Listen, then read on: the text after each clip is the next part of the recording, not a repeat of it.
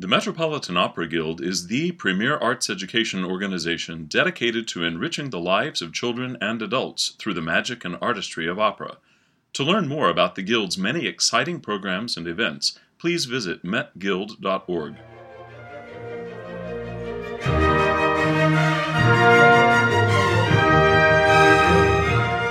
Hello, everyone, and welcome to the Metropolitan Opera Guild podcast. I'm your host, Naomi Baratera, and the goal of our podcast is to share knowledge and insights into the operatic art form, drawing our content from a variety of different educational programs that we have going on here at Lincoln Center in New York City. Here at the Guild, we have a roster of live events happening throughout the opera season, such as pre-performance lectures, artist interviews, and opera courses that run in the afternoons, evenings, and weekends. And our podcast episodes frequently draw from these classes and events for our content. This week's episode is recorded from one of these live events that took place on March 29th, and as promised, we are happy to present Santa Fe Opera's Desiree Mays for the first time on the Metropolitan Opera Guild podcast. Desiree can be seen giving lectures throughout the entirety of Santa Fe Opera's season and has also produced several publications pertaining to the study of opera. We love having Desiree on our roster here at the Met Guild because she always takes such interesting slants on the operas that she discusses, often focusing on the literary sources from which the plots have been derived. Today's episode is no exception, as Desiree talks about various historical and literary sources that contributed to the story of Puccini's Madama Butterfly that we all know and love. I hope you enjoy listening as she unveils insights into the real lives from which this tale is based. Madama Butterfly materializes out of the music, out of the very landscape itself. We hear her climb to the top of Higashi Hill, high above the shipping port of Nagasaki. She arrives with her friends at the top of the hill, breathless, at a place where the air is thin, a place few mortals dare to climb, a place of illusion and dreams. Along with Pinkerton, the handsome American naval officer to whom Butterfly is about to be married, we hear Butterfly before we see her, this exquisite child who charms with her manners of the East, in her elaborate wedding kimono, her face painted white, her lips bright red, a symbol of happiness. At the summit, the young women, like a cloud of colorful butterflies, sing of the sun, the sea, and the sky. Butterfly has come in answer to the call of love.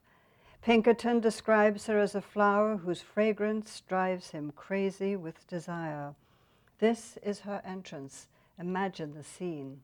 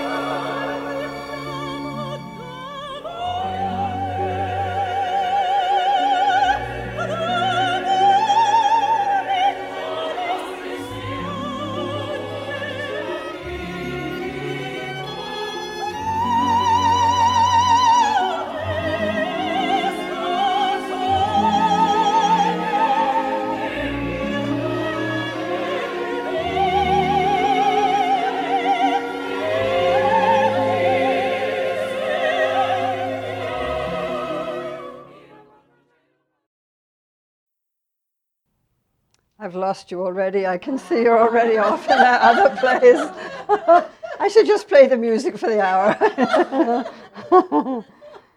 In Pinkerton's first conversation with Sharpless, the American consul, he brags about how he enjoys laying claim to the flowers of every region. Butterfly is simply another to add to his collection. These lovers are at cross purposes. She is in love with a dream, but Pinkerton plans a part-time arrangement. Each in love with the image or the idea of the other. Pinkerton describes her as made of the thinnest possible blown glass which shatters easily, as a figure on an exquisitely painted, lacquered Japanese screen, as a butterfly that alights with such gentle charm he cannot wait to possess her. The image of the butterfly, which is chocho in Japanese, the word, and farfalla in Italian, fits perfectly the child bride of the story, beautiful, vulnerable, light as gossamer, and easily crushed. Now, the topic I'm going to explore today is this. Is this a story, a fairy tale, a fragment of a tale that has taken on mythic proportions, or is it a real story based on real people? Was there a real live young woman at the heart of the tale? Was there a son? Who is this butterfly, this Chocho-san, supposedly a tea-house singer and dancer? And who was the child born of her love for the foreigner? Was there a real Madame Butterfly? From where did her story, real or imagined, come? How did four men, Pierre Loti, John Luther Long, David Belasco, and finally Giacomo Puccini, bring to life the story of Madama Butterfly? There are many answers to all of these questions, but let's answer the big question first. Yes, it seems there was a real woman on whom the story is based, and not only Butterfly, but her son as well, a man who was called Tomisaburo Guraba, and we'll get to them. So I'm going to start at the beginning and set the scene a little with the history of the closed, secret, and forbidden flower and willow world of Japan in the latter part of the 19th century. For a very long time, there had been a custom in Dejima, which is an island in Nagasaki Bay, where members of the Netherlands East India Company, which was one of the very few traders allowed into the area at the time, could enter into a brief contractual marriage with women of the licensed Maruyama quarter. The first recorded case of such an arrangement was Dr. Philip Franz von Siebold, who reached Dejima in August 1823 to teach and treat people at the Dutch trading post. He later became a very famous collector of Japanese culture and art. He made a temporary marriage with a girl of the district, Otaki-san, who gave birth to his daughter. Leaving his wife and child behind, Siebold returned to Germany in 1830, where he eventually married a German woman and fathered 5 children. Many, many years later, at age 63, he returned to Nagasaki and actually renewed his relationship with Otaki-san and his now 32-year-old daughter, Oine, whom he helped become the first female doctor in Japan. He finally returned to Germany, where he died in 1866. Now, this is a true story. This is all documented. This early story complemented many reports of Western men who, while visiting Japan in the late 19th century, took Japanese wives on a temporary basis. Women who worked as entertainers, tea houses, or who were provided by marriage brokers, such as Goro in the opera. The Japanese, who were not quite sure how to deal with the influx of sailors, officers, and merchants who arrived in their ports once the country opened to trade, devised this system whereby a man could choose a bride, negotiate terms with her family, and live with her as long as he chose or until he left port, abandoning her and any resulting children. Once home in Europe, these men typically married women from their own countries and just forgot about their Japanese wives. In 1855, such a man, a French naval officer, sailed with his ship into Nagasaki harbor and met a go-between, or a marriage broker, to arrange such a marriage to Okiku-san, a 17-year-old girl known as Madame Chrysantheme. Pierre Loti, the naval officer, was a writer, and he recorded his impressions of Japan and his marriage to her in a book called Madame Chrysantheme, and that was published in Paris in 1888. Everyone read it avidly. They were dying to know what went on inside this closed community. Lottie records how he paid money to Okiku-san's family every month and how the couple lived in a house with paper walls high above the port of Nagasaki. He describes in detail the customs and traditions of Japan, which had been closed for so long. Let me read you a little directly from Lottie's narrative. Here is his description of a Japanese house.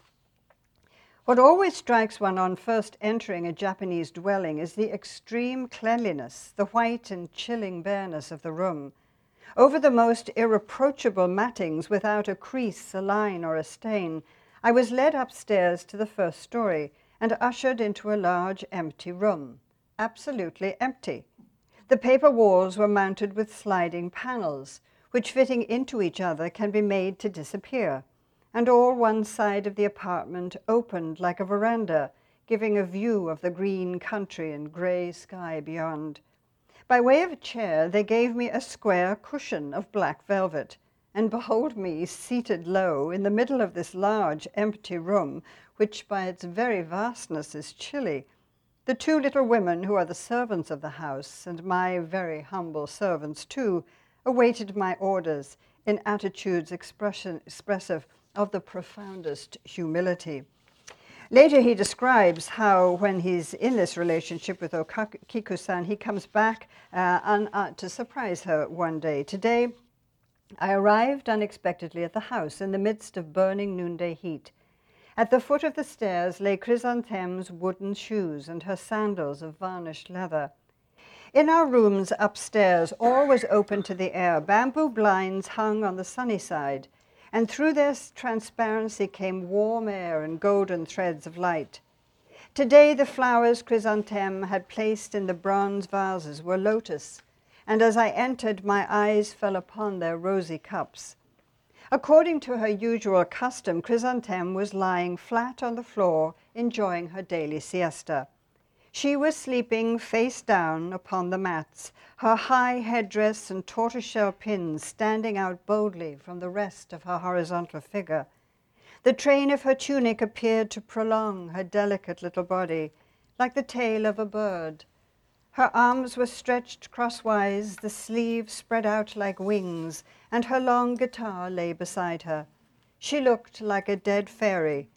Still more did she resemble some great blue dragonfly, which having alighted upon the spot, some unkind hand had pinned to the floor. What a pity this little Chrysanthemme cannot always be asleep. She is really extremely decorative seen in this manner, and like this, she doesn't bore me. The terribleness of this man. Who knows what could be passing in that little head and heart, if only I had the means of finding out. But strange to say, since we have kept house together, instead of advancing in my study of the Japanese language, I have neglected it. Seated on my veranda, my eyes wandered over the temples and cemeteries spread out at my feet, over the woods and green mountains of Nagasaki lying below in the sunlight. The cicadas were chirping their loudest, the strident noise trembling feverishly in the hot air. Behind me comes a faint and melancholy strain of music, melancholy enough to make one shiver, and shrill, shrill as the song of the grasshoppers. It began to make itself heard. Very softly at first, then growing louder and louder, and rising in the silence of the noonday like the diminutive wail of some poor Japanese soul in pain and anguish. It was Chrysanthemme and her guitar waking together. It pleased me that the idea should have occurred to her to greet me with music instead of eagerly hastening to wish me good morning. At no time have I ever given myself the trouble to pretend the slightest affection for her, and a certain coldness even has grown up between us. But today I turn to her with a smile and wave my hand for her to continue. Go on. It amuses me to listen to your quaint little impromptu. It is singular that the music of this essentially merry people should be so plaintive. But undoubtedly that which Chrysanthemme is playing at this moment is worth listening to. Whence can it have come to her? What unutterable dreams, forever hidden from me, surge beneath her ivory brow when she plays or sings in this manner? So this is one of the very earliest then versions of what the story came to be. Finally, Loti tells Okikyu-san that he has to leave, and the day before his departure, he goes to the house for a final farewell. He writes, "I mount the stairs on tiptoe and stop at the sound of singing. Mingled with the sound is a noise I cannot understand. Chink, chink, chink, a clear metallic ring as of coins flung vigorously on the floor. She has not heard me come in. In our great white room, emptied and swept out, she is sitting all alone with her back to the door. On the floor are spread out all the fine silver dollars, which, according to our agreement, I had given her the night before. With the competent dexterity of an old money changer, she fingers them, turns them over, and armed with a little mallet, rings them vigorously against her ear, singing I know not what little pensive bird-like song. And Loti is amused, knowing he can leave without a trace of guilt." Readers all over Europe, of course, read this book avidly, eager for details of this exotic country. He does make the point that Chrysantheme was not a geisha. In none of the stories recorded from Japan are these wives called geisha. Geisha were women with high artistic qualities for whom casual sexual relationships were generally not possible. Nor were the young women prostitutes, but girls of poor families who entered into temporary marriages for money to help their families. Sometimes called tea house girls, they sang and danced as entertainers in traditional tea houses. We in the West, I think, have a very hard time comprehending the many distinctions between different classifications of women in the 19th century in Japan. So with stories such as these of Sibold and Loti, the theme of Madama Butterfly had been born. Loti's tale was quickly turned into an opera by Charles Messager, which premiered in Paris in 1893. Messager made one important change to Loti's account. Chrysantheme in the opera is motivated by love, not money. The paths of Messager and Giacomo Puccini, who was working on Manon Lescaut at the time, crossed in Italy when Messager was working on Madame Chrysantheme. The two men must have discussed the topic when they met. The timing of Loti's tale and Messager's opera was opportune because Japan had been closed for so long. Once it opened, everything Japanese became popular and fashionable in the West, in what came to be known as Japonisme. At the end of the 1890s, American homes were furnished in the Japanese style, with lacquerware and painted screens decorating the rooms. I'm sure some of your generations before remember that. The flower and the willow world had intrigued artists and writers just at a time when European artists were actually seeking new forms and direction for their work. It is said that James McNeill Whistler said that he, quote, grafted onto the tired stump of European art the vital shoots of Oriental art. So that's the time period we're in. While Western governments set up advantageous terms for themselves in Japanese ports, the Japanese balanced this inequality with massive exports of arts and crafts to satisfy the West's need to know about Japan. These were years of American imperialism when Teddy Roosevelt's doctrine decreed, "Walk softly, but carry a big stick." American naval ships patrolled the Japanese coast and acted as support to support the merchant vessels. Pinkerton's ship would have anchored in Nagasaki Harbor to maintain a U.S. presence and could have stayed a few months while trade negotiations were underway. The story of Madame Butterfly, however, the opera, finds a more immediate source in Jenny Correll, whose husband Irvin ran the American Methodist Mission and a school in Nagasaki between 1892 and 97.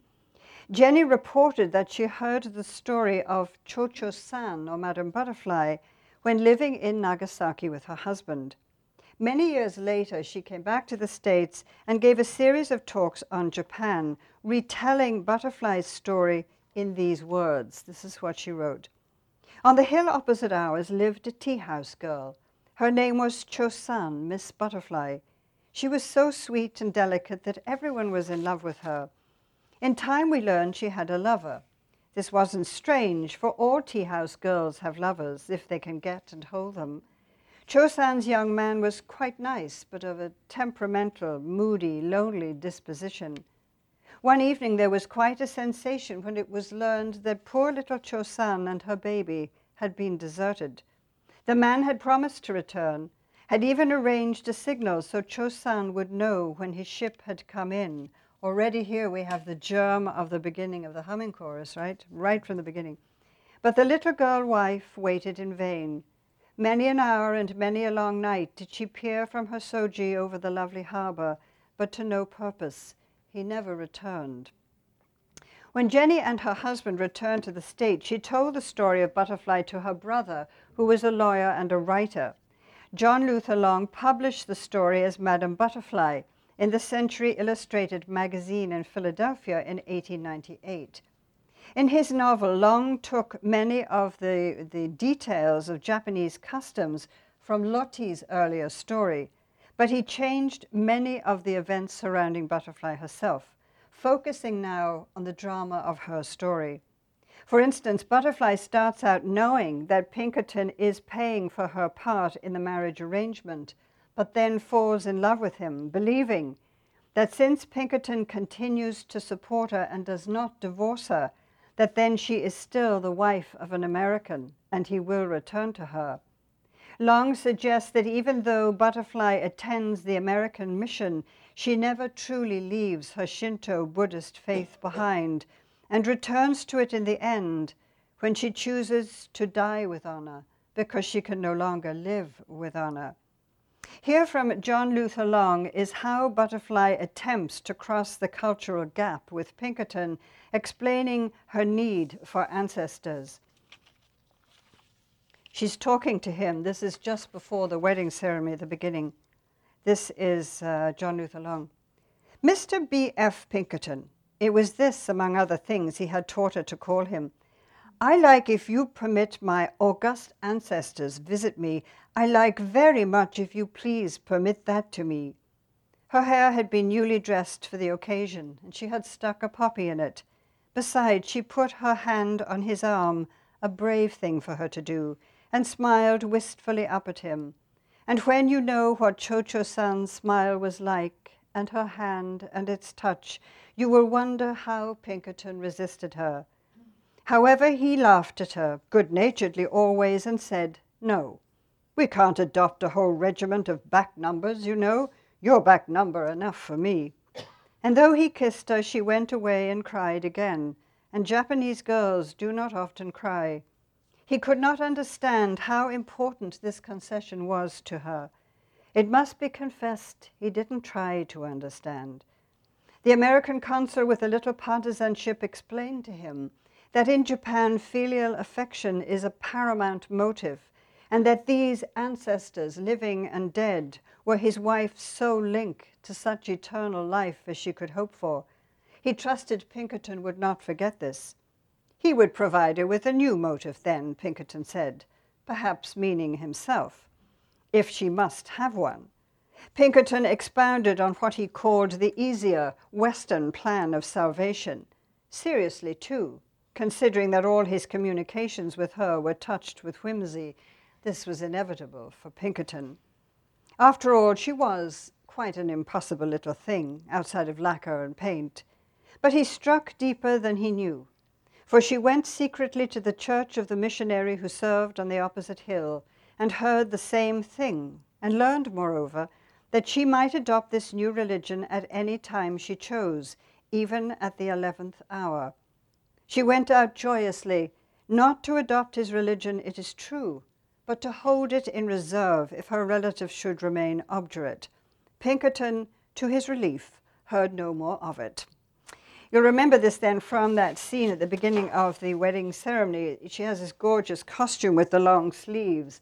And ladies didn't carry purses in those days, but they had little pockets in these long sleeves. So this is where she keeps her rouge and her makeup, a little mirror, and these little otaki, the figures of her ancestors. So let's hear now from the opera that section where she talks to Pinkerton about being able to keep these little figurines. Thank you.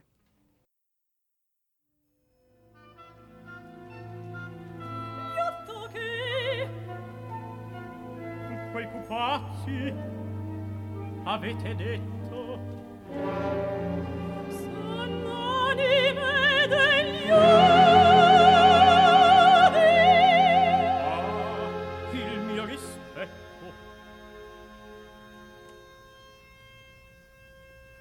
Ieri son salita tutta sola in segreto alla missione, con la nuova mia vita posso adottare nuova religione. Lo zio Bonzo non sa, né i miei lo sanno. Io seguo il mio destino e piena d'umiltà al Dio del Signor qui portando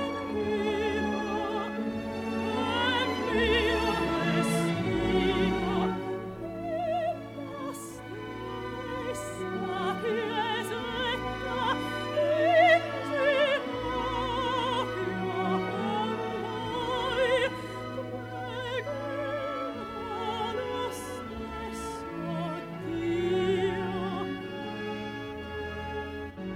E per farvi contento potrò forse obbligare da gente mio amore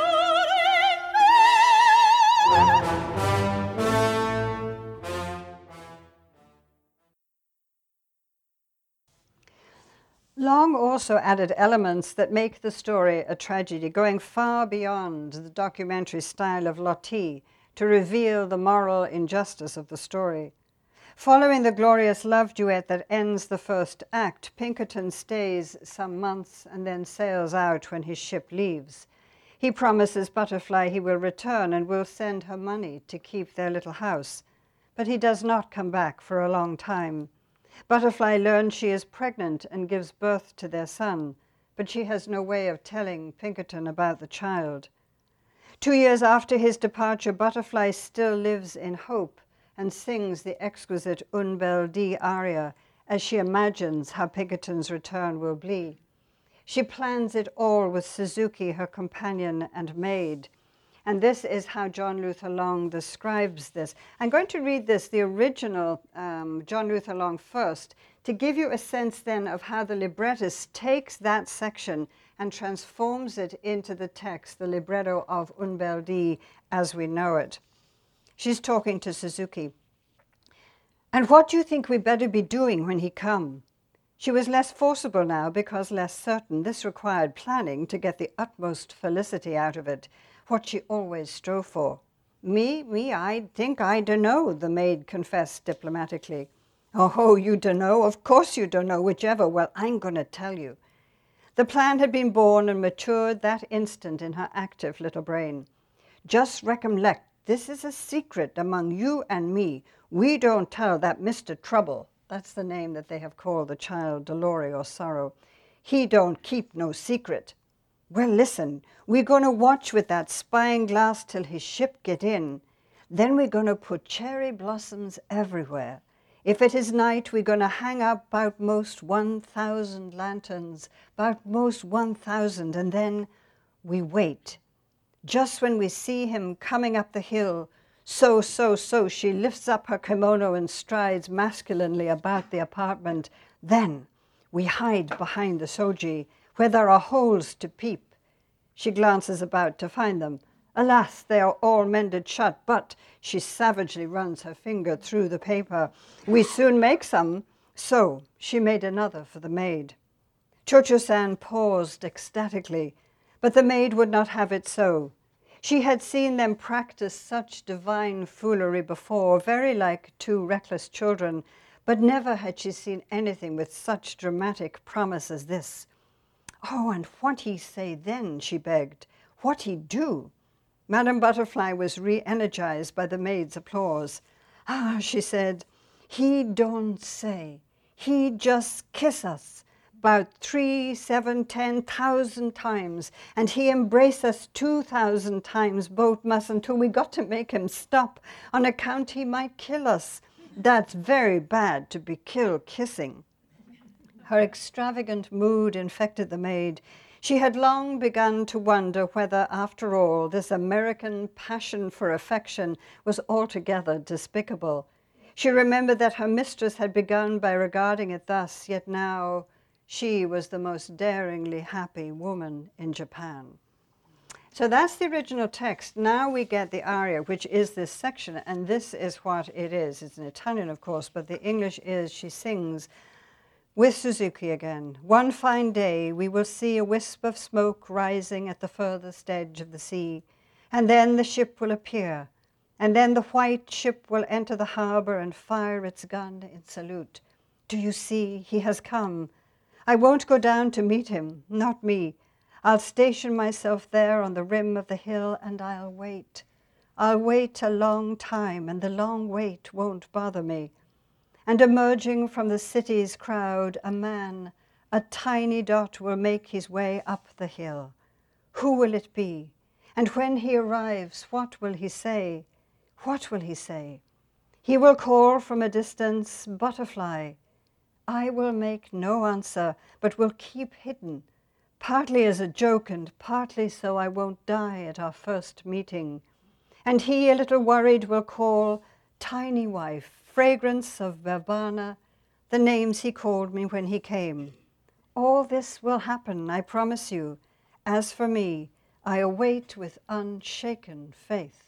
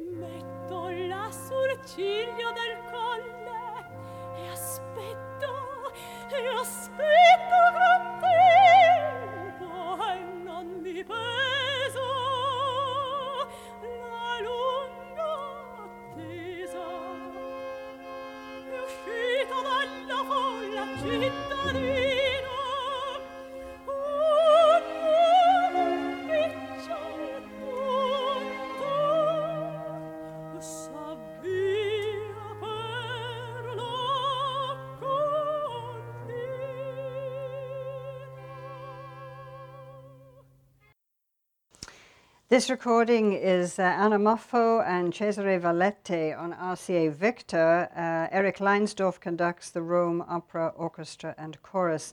Long added a crucial scene, which was not in Lotti and which was also excised from Puccini's opera, in which Butterfly goes to the U.S. consul Sharpless to ask for news about Pinkerton. A blonde American woman enters the office just before her and tells Sharpless to send a telegram to her husband, Pinkerton, saying she has seen the child, Butterfly's son, and hopes to meet with the mother and take the child the following day.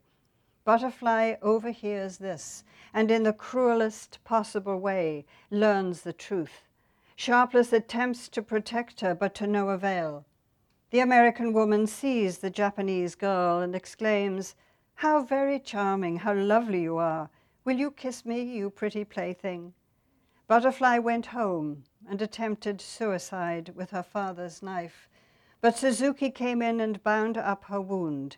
And Long ends his tale this way. When Mrs. Pinkerton called the next day at the little house on Higashi Hill, it was quite empty. Butterfly, her maid Suzuki, and the child had vanished. The ending of the opera, of course, is quite different. So Long modeled Pinkerton on Pierre Loti, that first writer. Eager to describe the Japanese way of life, in Long's story, Pinkerton gives no thought to the suffering he causes. Many of the details and Puccini's libretto also were based on Long's account, and they are pretty well accurate. The 999-year lease on a house with an easy get-out clause. The marriage arrangement for money that terminated when the man left. The use of a special sword with which Japanese women of the samurai class, to which Cho-Cho-san actually belonged, would commit suicide. Long's publication attracted David Belasco, a colorful playwright and successful producer, who transformed the book into a play. The play was unique because of Belasco's brilliant staging of Butterfly's long night vigil, in which the actress had to hold the audience's attention without speaking and by lighting effects alone. The vigil was presented as a 15-minute scene in which Belasco's staging depicted the setting of the sun, the passing of the starry night, and sunrise the following day, and this we know as the humming chorus in the opera. When Butterfly and Suzuki see the ship sailing into the harbor, they believe Pinkerton is returning, and so he is. But he is coming back with an American wife to take his son to America. He does run up the hill, but stops on seeing the little house where he and Butterfly had been so happy. Let's hear now how Pinkerton's moment of consciousness is when he sings Addio fiorito asile. Farewell, flowery refuge of gladness and love. I will constantly see her gentle face and be cruelly tortured by her memory. He cannot face Butterfly, so he turns and runs.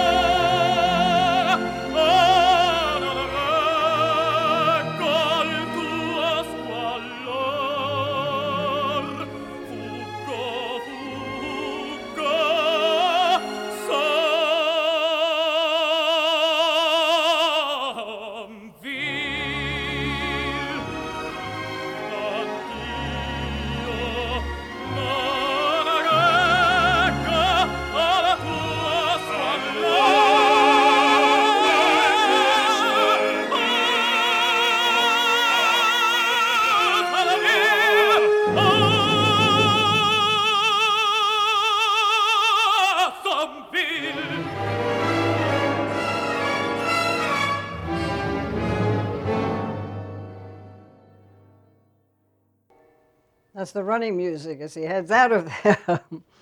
Left alone, Butterfly learns the truth and kills herself. Now, this tragic scenario is sadly all too familiar to all of us, to us too, in our day. Following wars, there are always children born to local women whose fathers are part of the conquering powers. Following the Vietnam War, President Gerald Ford ordered Operation Baby Lift in 1975 to take orphans and abandoned Eurasian infants and children from Vietnam to America, where they were adopted. Typically, an Asian woman with the child of a foreigner would be ostracized by her own people and would have had to struggle mightily to survive. That dilemma still exists, and sadly, it seems always will, as long as there are wars. A year after the play's premiere in New York in 1899, Puccini saw a performance in London and was fascinated by the vigil scene. It sparked all his creative genes.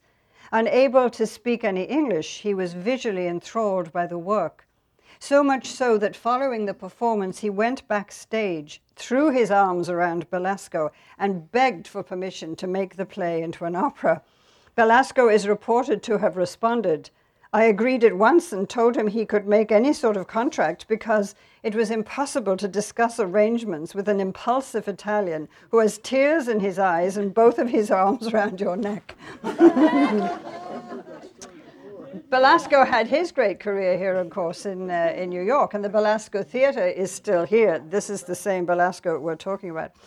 So the opera that we know and love premiered at La Scala in Milan in 1904, and it was first seen here at the Met in 1907, with Puccini in the audience and Caruso and Geraldine Farrar singing the leading roles. It must have been incredible. So you can see how far we have come from the history of the opening of Japan to the outside world to a fictional description of Madame Chrysanthème, whose story is set against real descriptions of the culture and rituals of Japan. Then comes the fragment of a story of a tea-house girl, of Butterfly and the man who abandoned her, from a missionary's wife whose brother takes up the tale in the States. David Belasco, with an eye to see as to what, with a great eye for seeing what's successful on stage, took Long's story and turned it into a play. Puccini wrote the opera, and the rest is history, so to speak. But now I would like to come to the most fascinating part of this tale, via a book that states how Madame Butterfly and her child, whom she called Trouble, Sorrow, or Dolore, actually lived.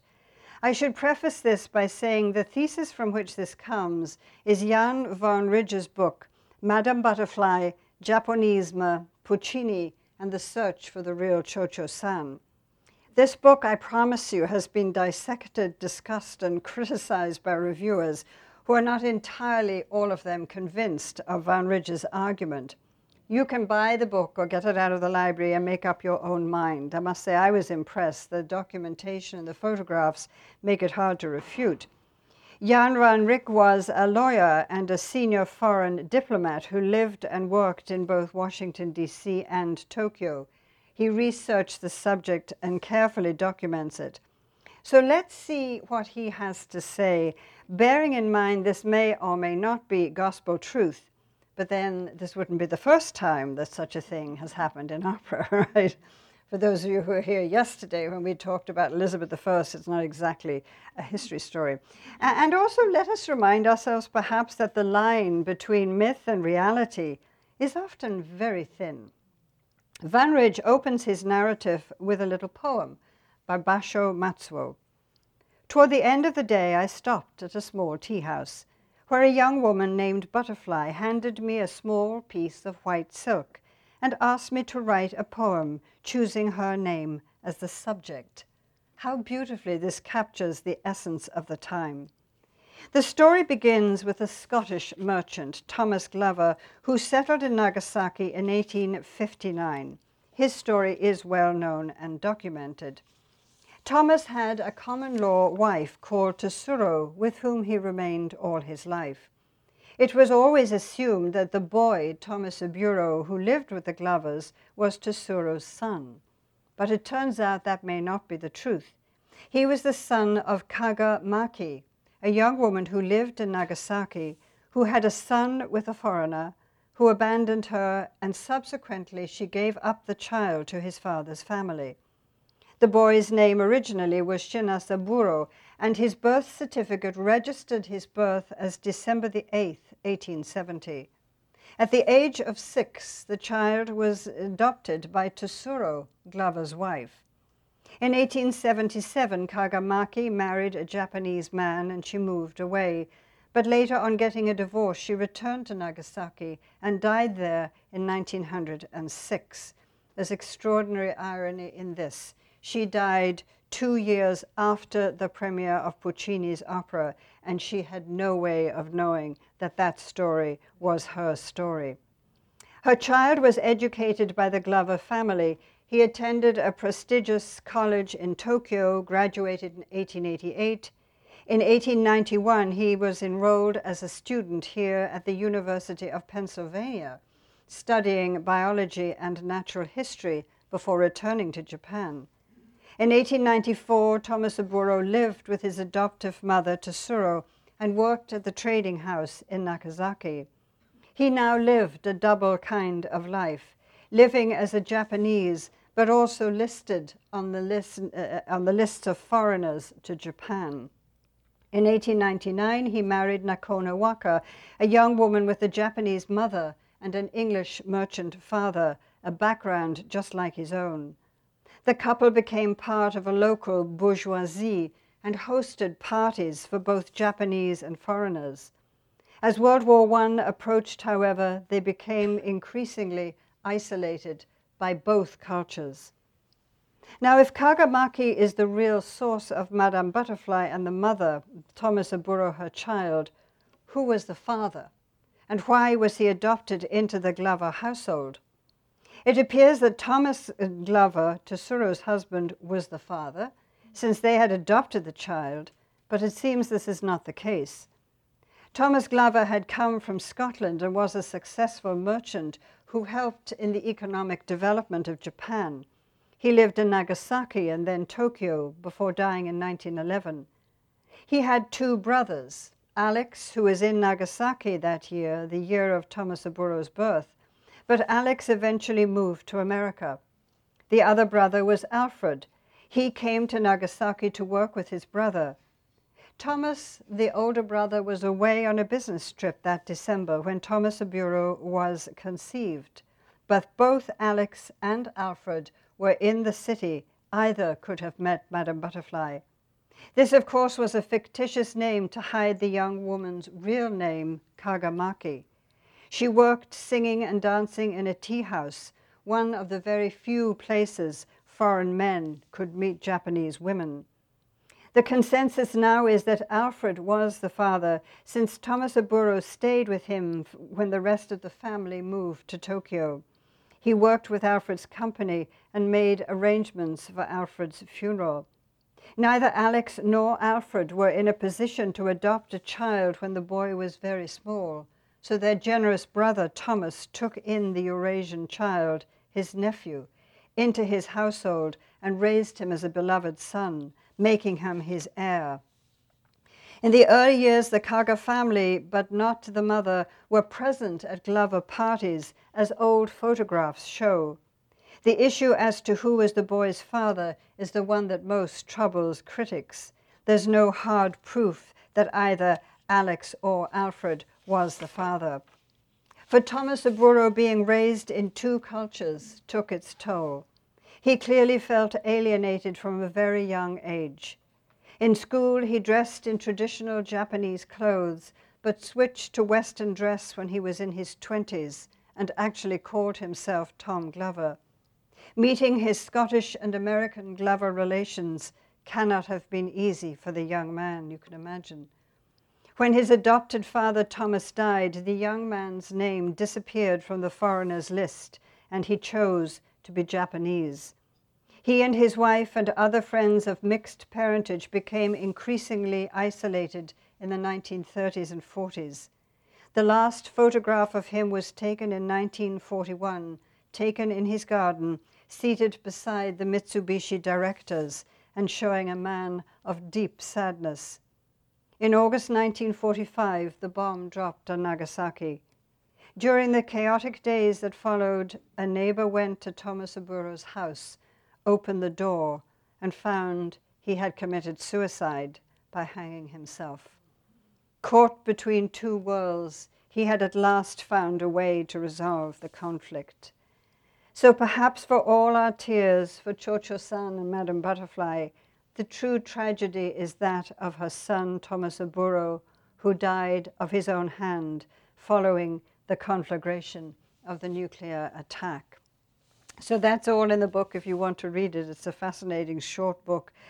Do read it. But lest I leave you in this state of deep sadness and tears, I'm going to play for you one of Puccini's most glorious love duets, in which a blissful butterfly is united with her beloved and handsome American Pinkerton on her wedding day. You know, it's true of most of Puccini's operas. In the first act, everything is wonderful. Everyone falls in love and paradise is within reach. Everything goes downhill from the second act onwards. So let's play then finally a little of the love duet from the end of the first act of Madama Butterfly. Thank you.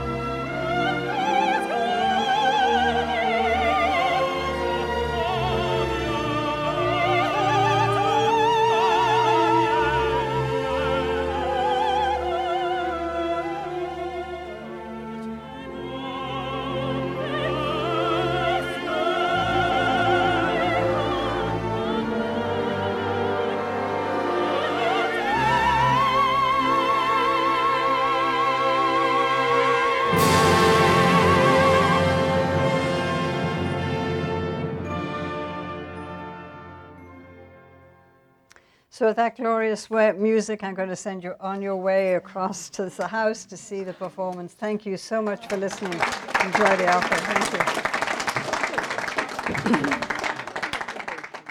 Thank you so much for listening to episode 26 of the Metropolitan Opera Guild podcast. I hope you enjoyed gaining these historical insights as much as I did. And as Desiree mentioned, she also presented a talk on Donizetti's Roberto Devereux that we are very excited to be presenting on the podcast next week, leading up to the Met's Live in HD broadcast taking place on April 16th. So be sure to look out for that one. We are very happy to be presenting this podcast entirely free to our audience, but hope that you will consider supporting our educational efforts here at the Guild by making a donation at www.metguild.org/podcast. The Met Opera Guild is a 501c3 organization, so all donations are entirely tax deductible. And if you feel unable to make a donation, you can also support us by leaving a review in iTunes. We always love hearing your feedback, and we thank you in advance for supporting our podcast in whatever way you can. Thanks again for listening. I'm Naomi Baratera, your host, and I look forward to being back with you next week for episode 27 and Roberto Devereux.